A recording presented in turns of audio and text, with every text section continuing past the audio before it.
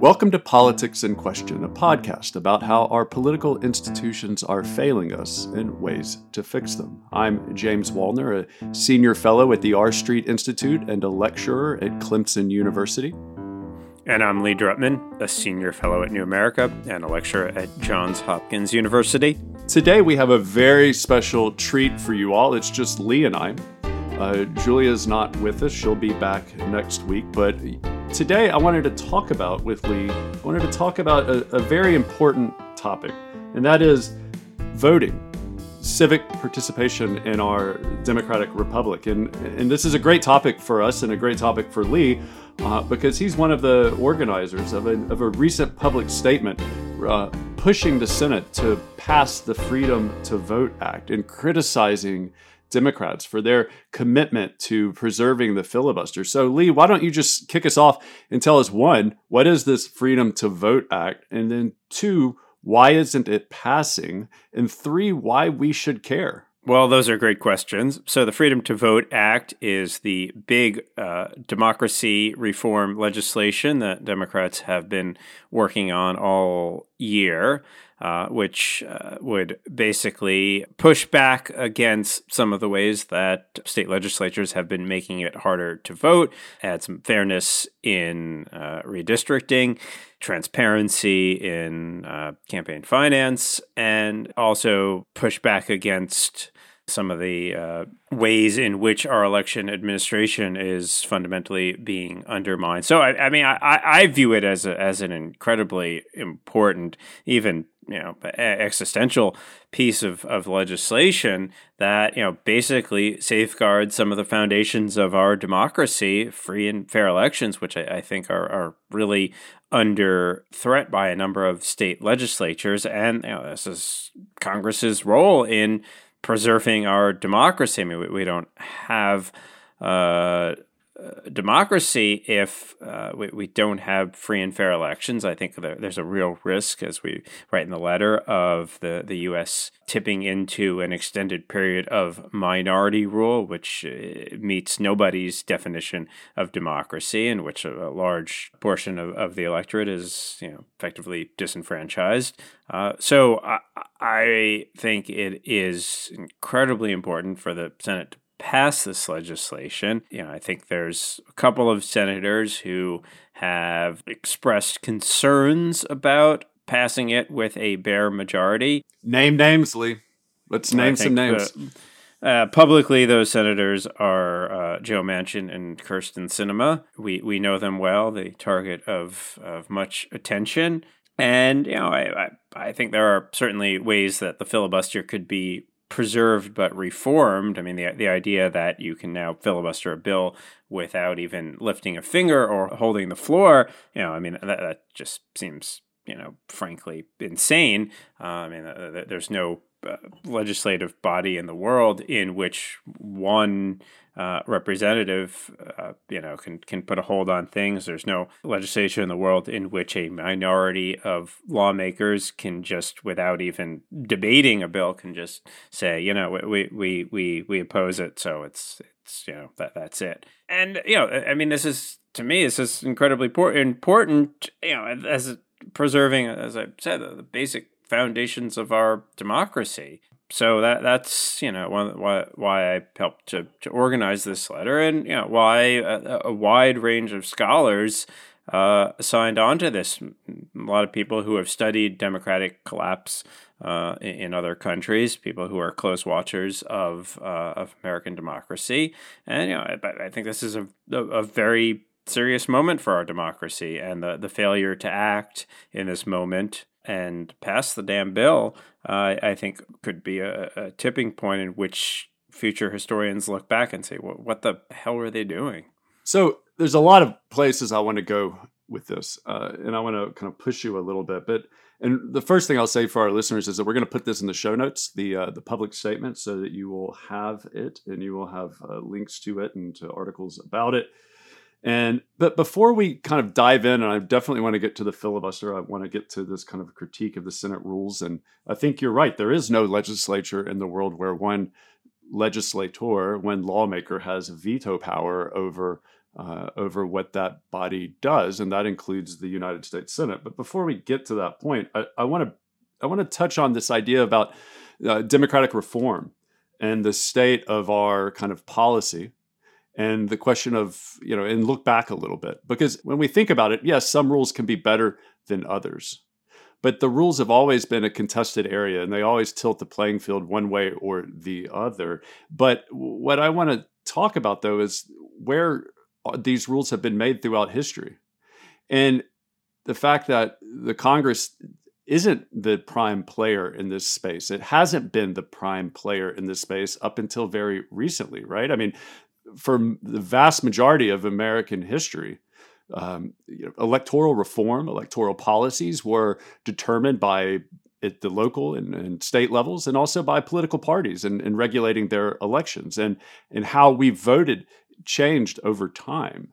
And it's only in the 20th century, really, that we see the federal government really get involved in voting in a major way. Is that correct? Am I wrong on that, or? James, you're wrong. Sorry. I mean, the post-Reconstruction era, Congress passed a bunch of voting bills and two constitutional amendments, the 14th and 15th Amendment, as well as a bunch of bills ensuring the right to vote in the South particularly. I mean, the 1842 Apportionment Act is another great example in which Congress mandated the use of single-member districts when states were shifting to statewide. So, I mean, Congress, I think it's a myth that Congress has been, it's a uniquely modern phenomenon. I mean, also all of the voting rights legislation of the 60s. I mean, that's maybe that you're suggesting that's the 20th century. But I mean, Congress has a long, long history, of changing the way that states vote. I mean, it's in the Constitution. Article 1, Section 4 gives Congress very wide latitude to determine the rules of its own elections. Now, I mean, states for their own state legislatures, that's one thing, but for federal elections, Congress has incredibly strong powers that Congress has used throughout the history of the United States. No, of course. I think what I'm saying, it's not that it's the only player in the space, but yes, there has been a growth through constitutional amendments that grant Congress the power to legislate to make these amendments, kind of enforceable. That gives Congress power there. The introduction of the secret ballot in the beginning of the 20th century with the progressive reforms that really allows for the federal government to kind of step in and begin to regulate elections in a major way that it didn't do before. So yes, there is a growth there. But I guess what I'm asking is that in the past, and I'm trying to get to this sense of existential dread. And of course, there's a lot of stuff in the past that is not great, is not good, that we don't like, and we're glad it's over. And I will certainly say, and I want to preface this, I should have prefaced this conversation by pointing out, as a conservative, I'm a bit of an outlier in this space. There is a strain of conservative thought that thinks that virtue is absolutely key to making kind of a self-government work. And to be virtuous, it has to be hard, and you have to go and do things. And I don't think voting should be hard. I think it should be easy. I think we should encourage people to participate in our politics. That's generally my view. I think it brings more disagreement, more conflict, which is the secret sauce that I see. But ultimately, America has progressed as a polity throughout its history for other reasons than Congress. And so before we get to the actual substance here, I want to kind of touch on this notion of existential dread. How did we get to where we are today if Congress didn't have the power to just legislate us into the promised land? Does that make sense? I don't know what you mean by the promised land. I mean, I'm not suggesting that democracy should be utopia. I'm just suggesting that there should be a level playing field for all voters and all parties. And this is, I mean, certainly the history of voting in the U.S. has been always contentious. And there's been plenty of partisan shenanigans throughout the history of the U.S. and many periods in which I think that the U.S. wouldn't meet the modern definition of a democracy.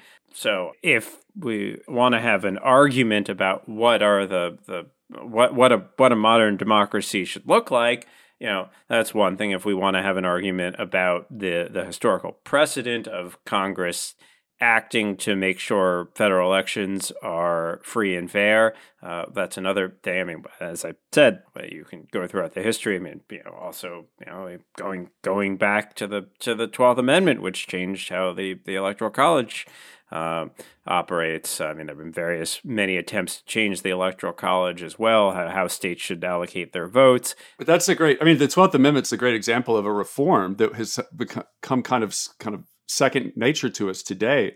But at the time was pushed for, legitimate reasons, but also because the Jeffersonian Republicans wanted to kind of consolidate their hold on power, and they wanted to make it very difficult for Federalists to prevail in the future. I mean, it was kind of a self-interested reform, and reforms can be good and self-interested. I'm not disagreeing there, but I guess my point is, women's suffrage, granted at the state level prior to the national level, giving all white property, non-property owning men all free, like the right to vote, was started at the state level. Expanding the vote for presidential electors was something that the states did, and then they began to mimic each other. And you begin to see that. You see this time and time again. And so I'm wondering what's the cost? I just want to push you a little bit on this. And what's the cost of going down this road towards a one-size-fits-all federal approach dictated by Congress towards conducting our elections? I mean, yes, there may be some bad things that we address, but are there also good things that we would not have realized otherwise? I mean, women aren't getting the right to vote in the Western states if Congress at the time has authority to do this, right? Obviously, the Constitution has since been amended to give them that, to make it to safeguard that right. But do you see where I'm going with this? I mean, there's a reason why we have kind of a federal approach to our kind of conducting our elections and letting states and local jurisdictions and parties determine how they want to conduct their elections in their jurisdictions, I think, versus a kind of one-size-fits-all approach, which maybe I'm just oversimplifying this. Am I? Or what do you... Tell me I'm wrong. Tell me why I'm wrong. I know I'm wrong. Of course you're wrong. So, I mean, we have to make a distinction here between local jurisdictions have control over local elections.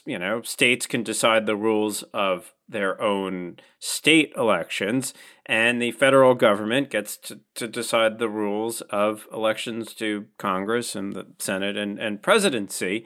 And that's how it always has been.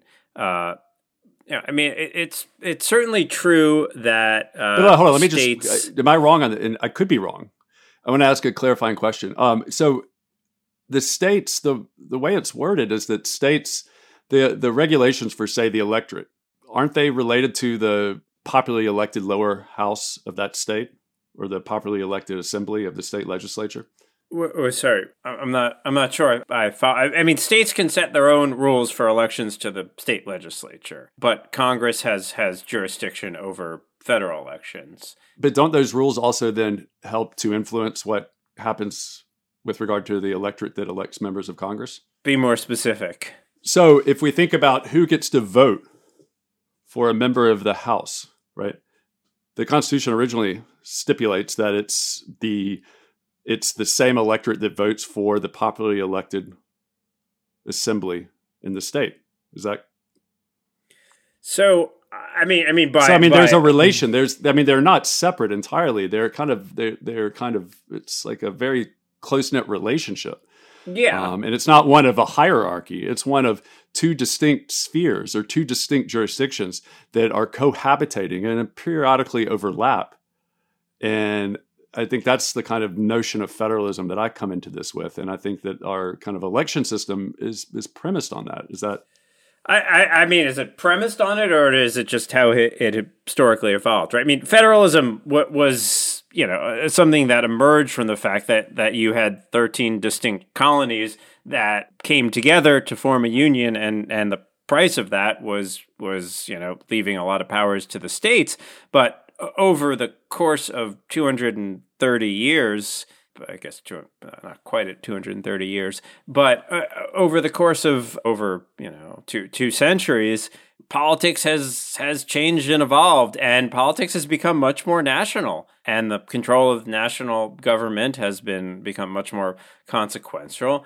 And what happens in Washington affects states everywhere. And so much of our politics, so much of has become nationalized. So the idea that states should, that we should rely on federalism for national elections just doesn't make any sense to me, given where we are in our political development. Well, should states not have the right to determine how to allocate their presidential electors, for instance? You have this National Popular Vote Compact. You and I don't see eye to eye on the case against the Electoral College.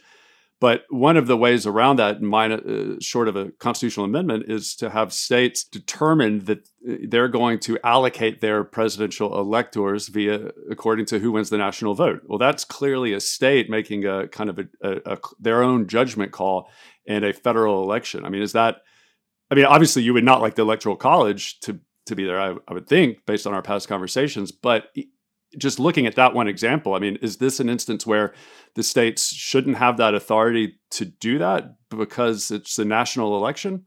Or should we let states pick and choose and decide how they want to allocate their electors as they see fit?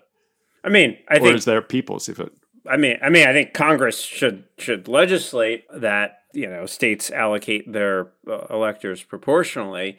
But honestly, I'm a skeptic of the National Popular Vote Compact. I think it's an incredible waste of time and energy, because I don't see how it will ever achieve the support of states totaling 270 electoral college votes. And at the point that it did, it would eventually mean it was obsolete, because Democrats would have so much dominance in the country that you wouldn't need it.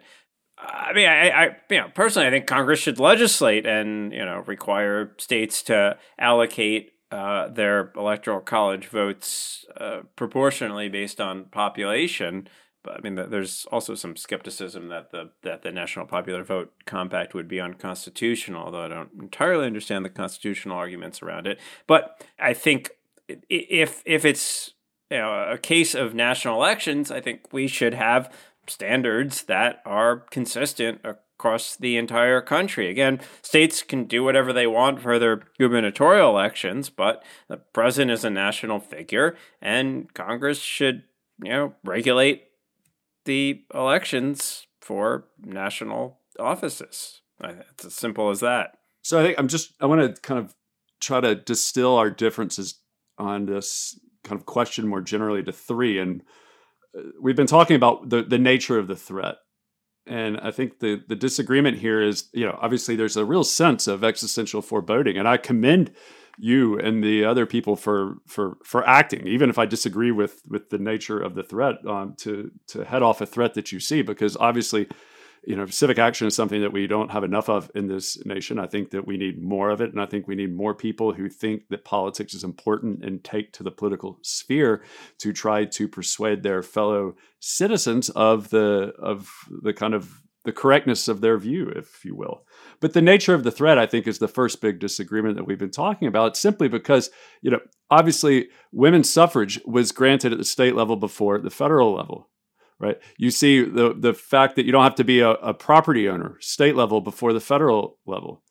You see a democratic expansion in the Jacksonian era of presidential electors at the state level before the federal level. And this goes on and on and on. And yes, towards the end of the 19th and beginning of the 20th century, we see a whole series of reforms, constitutional amendments that the Congress begins to come into this space.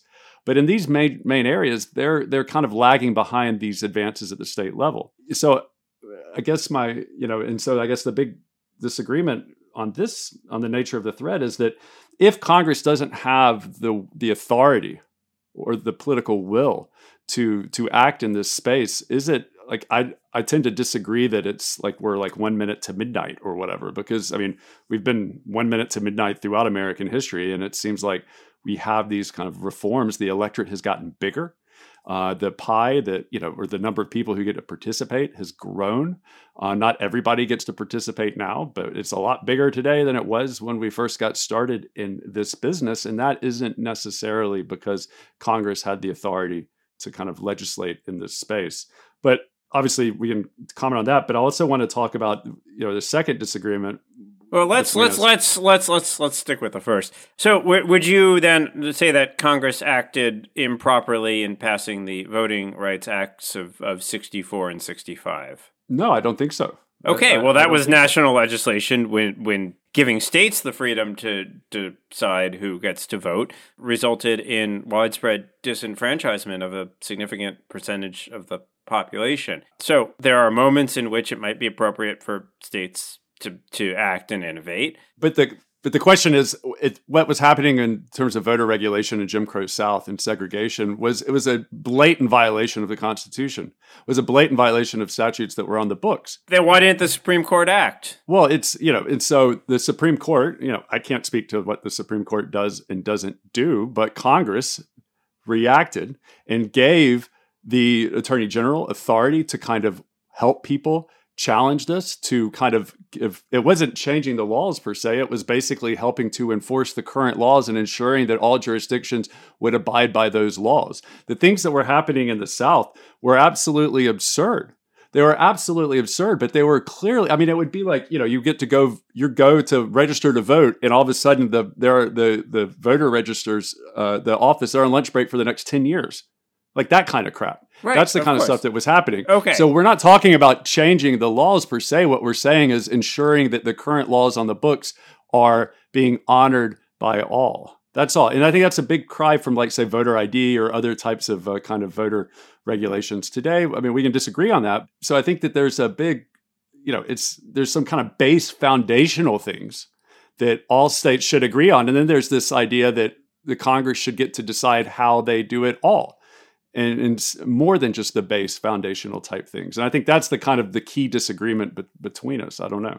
Okay, well, in my assessment, what Republicans are doing at the state legislatures and what they're doing to election administration and what they're doing with extremely aggressive gerrymandering is all undermining the basic foundation of democracy, which is that all voters should count equally and all parties should have an equal chance at victory, and that we should not be and that the party that wins more votes should win more seats in the electorate, and the election restriction should not target voters based on their party or the color of their skin. And what I see in Republican-controlled legislatures is legislation that cuts directly against that. And I think that Congress has an important responsibility to ensure that the basic conditions of democracy are met. And to me, what's happening in a number of state legislatures is these basic conditions of democracy are not being met. Let's be specific. Give me some examples of these bills. I think in some cases we may agree and some we may disagree, but what are some examples of the actions that you're referring to in the state legislatures? I think the Texas, Georgia, Florida, they're all attempting to curtail methods of voting that are used more by Democrats than Republicans. There are state legislatures are giving themselves powers to basically decide how to overturn elections. The amount of gerrymandering, I think, is clear. And it's true, Democratic states are doing some gerrymandering too. We're in an escalating fight over gerrymandering. That is terrible. So I think the intent here is, I think, clearly transparent, is to make it harder for Democrats to win elections. So the first thing I want to say is it's really Henrymandering, because Patrick Henry was the first person, to my knowledge, in a federal election to draw a congressional district for the explicit purposes of making one outcome more likely than another. And that was to ensure that James Madison was defeated and his buddy James Monroe was won. And obviously that didn't work. Madison won. So maybe that's why we don't call it Henrymandering, but it's Henrymandering, not gerrymandering per se. All right. But, well, somebody's got it, and we've got a whole episode on that. Sure, which is, the single member district has been problematic from the very beginning. So, we got a whole episode on that, and it's a great topic. But I want to, when, we say powers to decide kind of who wins elections. I mean, we're talking about, and I'm not an expert on all of the actual specific legislation, but the state legislatures get to make laws based on, how state officers, like, say, secretaries of state, act, what their duties are, what their responsibilities are, what appeal procedures are. Those laws may be good and bad, but the fact that they're making those laws isn't in and of itself, I think, the same kind of threat. But I want to talk about methods of voting. Methods of voting is a great segue into our second, and you can come back and disagree with me if you too, but it's a great way. Our second disagreement, one's on the nature of the threat. The second one is on kind of this assumption that if we had different laws, we would have more participation and more turnout. And that's certainly something I wish we had. But we can change methods of voting all we want. We can do motor voter. We can do same-day registration. But we don't see a sustained increase in voter participation over time with these different reforms. And maybe we will in the future. But it seems like you might get a blip here and there, then it goes back down. And we haven't gotten back to the levels of voter participation that we saw in the 19th century when they were up above 80% for decades and 70% for decades from the 1840s through the turn of the 20th century. And that participation takes a nosedive precisely when the federal government gets involved and begins to standardize elections.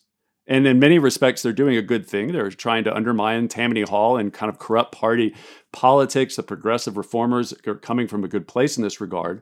But when they pass things like, you have to register in advance. You have to be a citizen. This is something that progressive reformers pushed. The states couldn't allow non-citizens to vote, which some states did back then. You couldn't, all of a sudden, when you get the Congress coming in and you're starting to regulate in a major way, you see a decline in voter participation. And we haven't gotten back. I mean, we can do vote by mail. We can do same-day registration. We can do all this stuff. But is it really going to increase voter participation? Is it going to help protect against the threat if we can agree on that threat, which we don't? But if we can, is Congress really going to be able to solve this problem for us?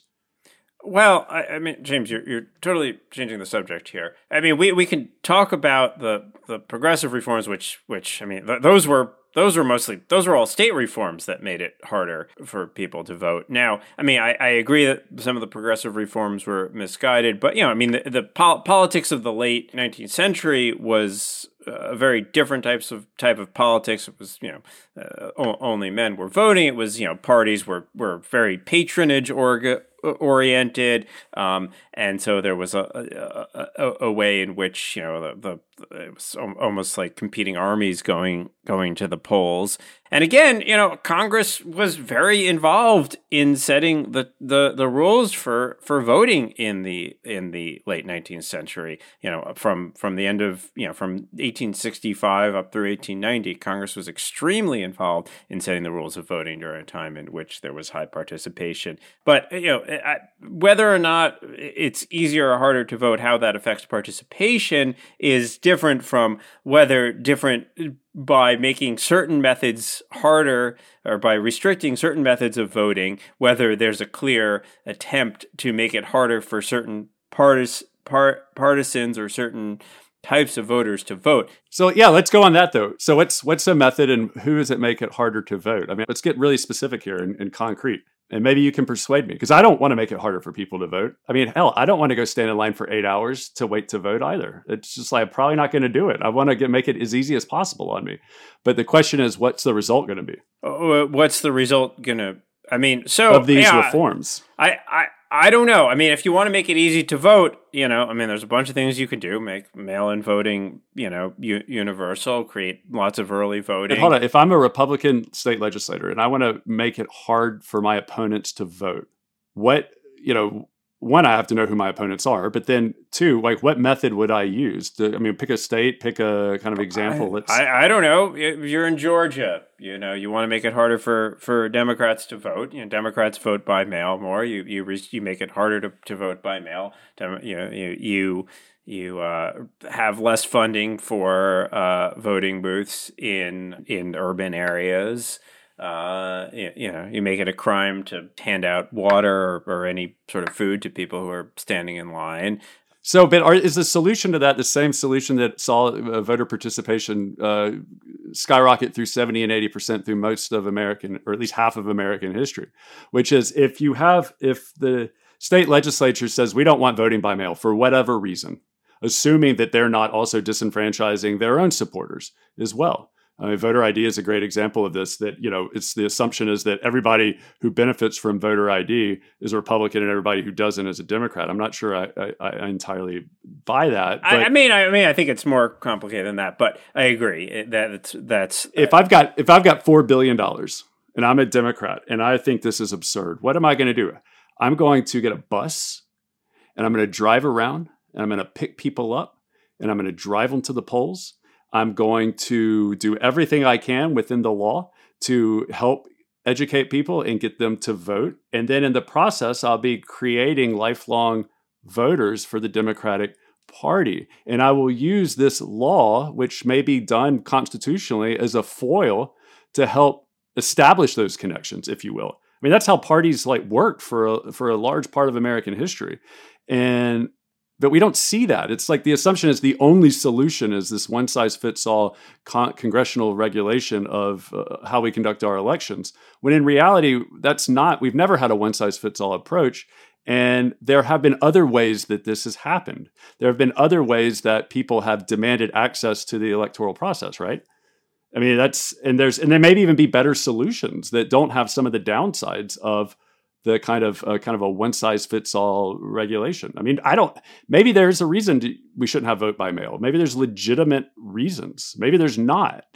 But that's something that gets to be decided in the political sphere in the individual states, right? What are the legitimate reasons? I don't know. When I lived in D.C., I didn't see mail for 3 weeks at one point. Literally, the 3 weeks, my neighbor's like, "Where's our mail?" All right. Well, okay. I'm not disagreeing so much with you on the substance, although I think we do disagree there. What I guess I'm disagreeing with you on is, one, how much of a problem is this really? And then two, if it is a problem, are there better ways or alternative ways to solve it that could also be more feasible, short of congressional action, short of national action? I mean, you tell me. I mean, so what you're proposing is, if I hear you correctly, you're saying, well, it's okay for the Georgia state legislature to create obstacles for Democratic constituencies to vote because Democrats can just spend more money and mobilize people and get them to the polls. No, I don't assume that. I think we need to reject the assumption that any kind of voter regulation that doesn't benefit Democrats is a conscious obstacle, only an obstacle with no other policy reasons behind it. Why are Republicans, and I think we should wrap up soon, but the question is, if all of this was so important and so urgent, why is this happening now after Republicans have decided that election integrity is this huge problem, after this whole narrative that Trump had the election stolen from him, where state legislatures and state legislators are falling over themselves to defend the big lie, and in both public and both private and sometimes public, saying that their goal is to help Republicans win. Maybe there are legitimate reasons, but the way in which they're talking about it and the timing sure seems like what they're trying to do is just make it harder for Democrats to win elections. And if you want to defend that as the prerogative of state legislatures, to whichever party wins the previous election gets to decide the rules to make it easier for them to stay in power, there is a long tradition of that in American politics, certainly. I would not defend it, but that's certainly something that state legislatures did from 1790 to 1840. There was an awful lot of that happening. Right. And so, look, I want to end on the Senate and the filibuster briefly, but, I just want to say for the record, the election, in my opinion, wasn't stolen. It wasn't stolen. And I think one of the things that makes it virtually impossible to steal an election at the presidential level is precisely the fact that it's not a one-size-fits-all national, organized, centrally conducted elections regime. You have thousands of precincts and thousands of municipalities in each state, and you have all these different states, and you have all these different people involved, and you have all of these different players in all of this different kind of, that's, how do you coordinate that? How do you pull it off? How do you then, keep it a secret? It's just, you can't. I mean, maybe you could steal the 1960 election because it just so happens it comes down to Texas and Lyndon Johnson's on the ticket, and lo and behold, he's a powerful Texas politician. And he finds a trunk load of ballots on the Rio Grande. Okay, that's a fluke. That doesn't happen very often. The idea that we can steal a national election, I think, is almost, it's ludicrous in my opinion, precisely because we don't have a one-size-fits-all election regime. And look, I can't speak to the motivations for why people are doing it. I'm trying to separate the kind of policy purposes and the kind of institutional arguments. And I'm trying to think more institutionally right now. And the question is, we're making a lot of assumptions about what is the right and the wrong elections thing. I mean, should people that own property be allowed to vote? Yeah, everybody should be allowed to vote regardless if they own property. We've made that decision. That was made in the political realm. That was a debate that people had, and it was done at the state level.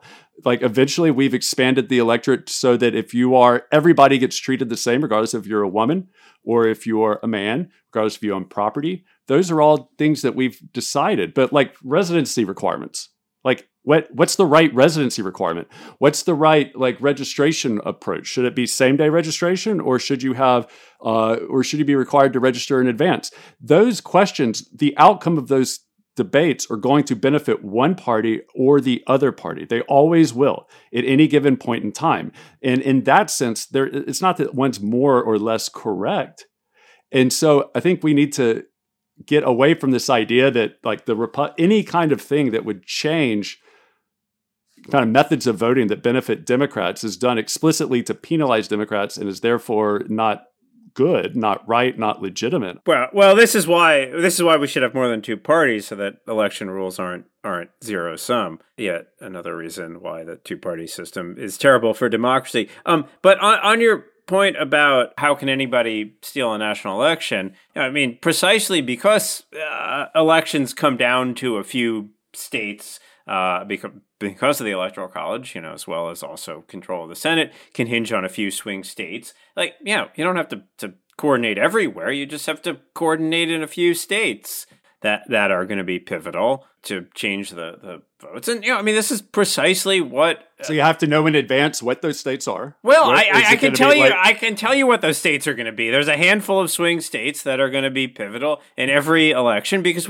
most states are lopsided for one party or the other. Again, problem of the two-party system. And and there's states have thousands of precincts themselves. The elections are conducted in all these different cooks are in the kitchen. Right. No, wait. But what I'm saying is that by making it harder, by reducing the turnout of one party, you can pass it. Arizona's a big state, Florida's a big state, Georgia's a big state, Texas is a big state. Texas is probably still not a swing state, although who knows. But by depressing turnout among the other party, by creating obstacles, you don't have to reduce the other party's votes by that much, and you win the state. It's not about.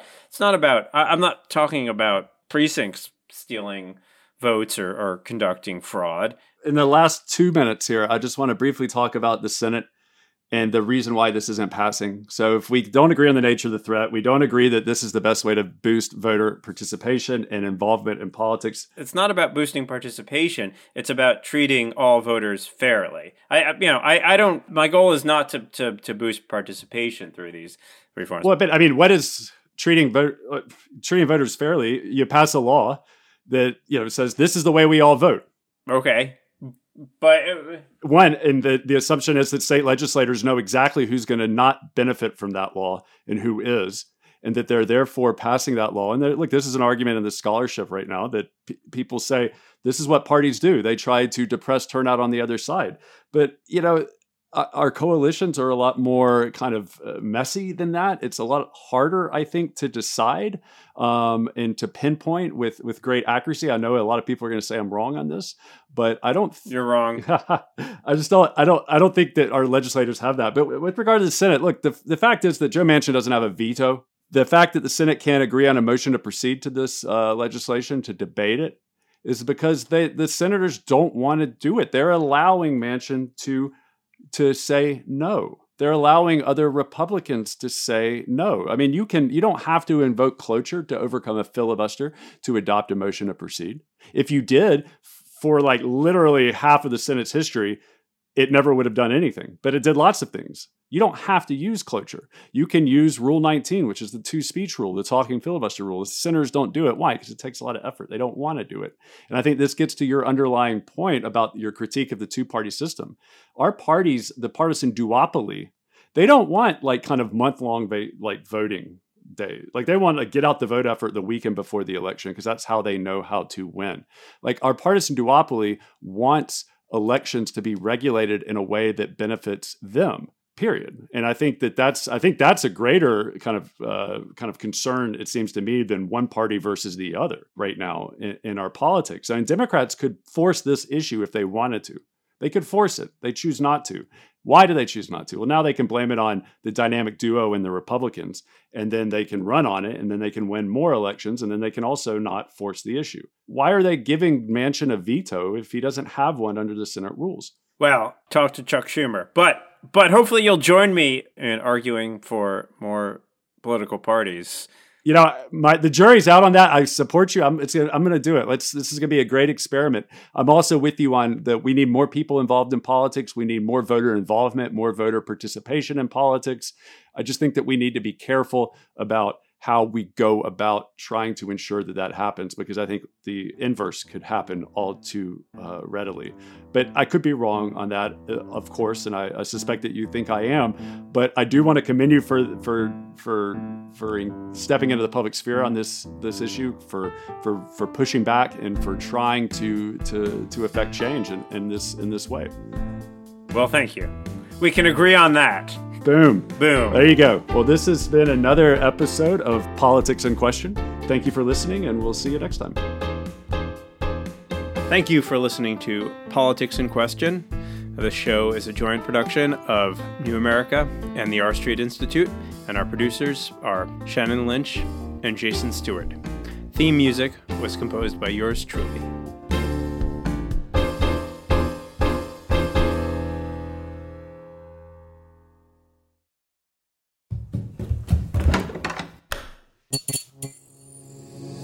This podcast is part of the Democracy Group,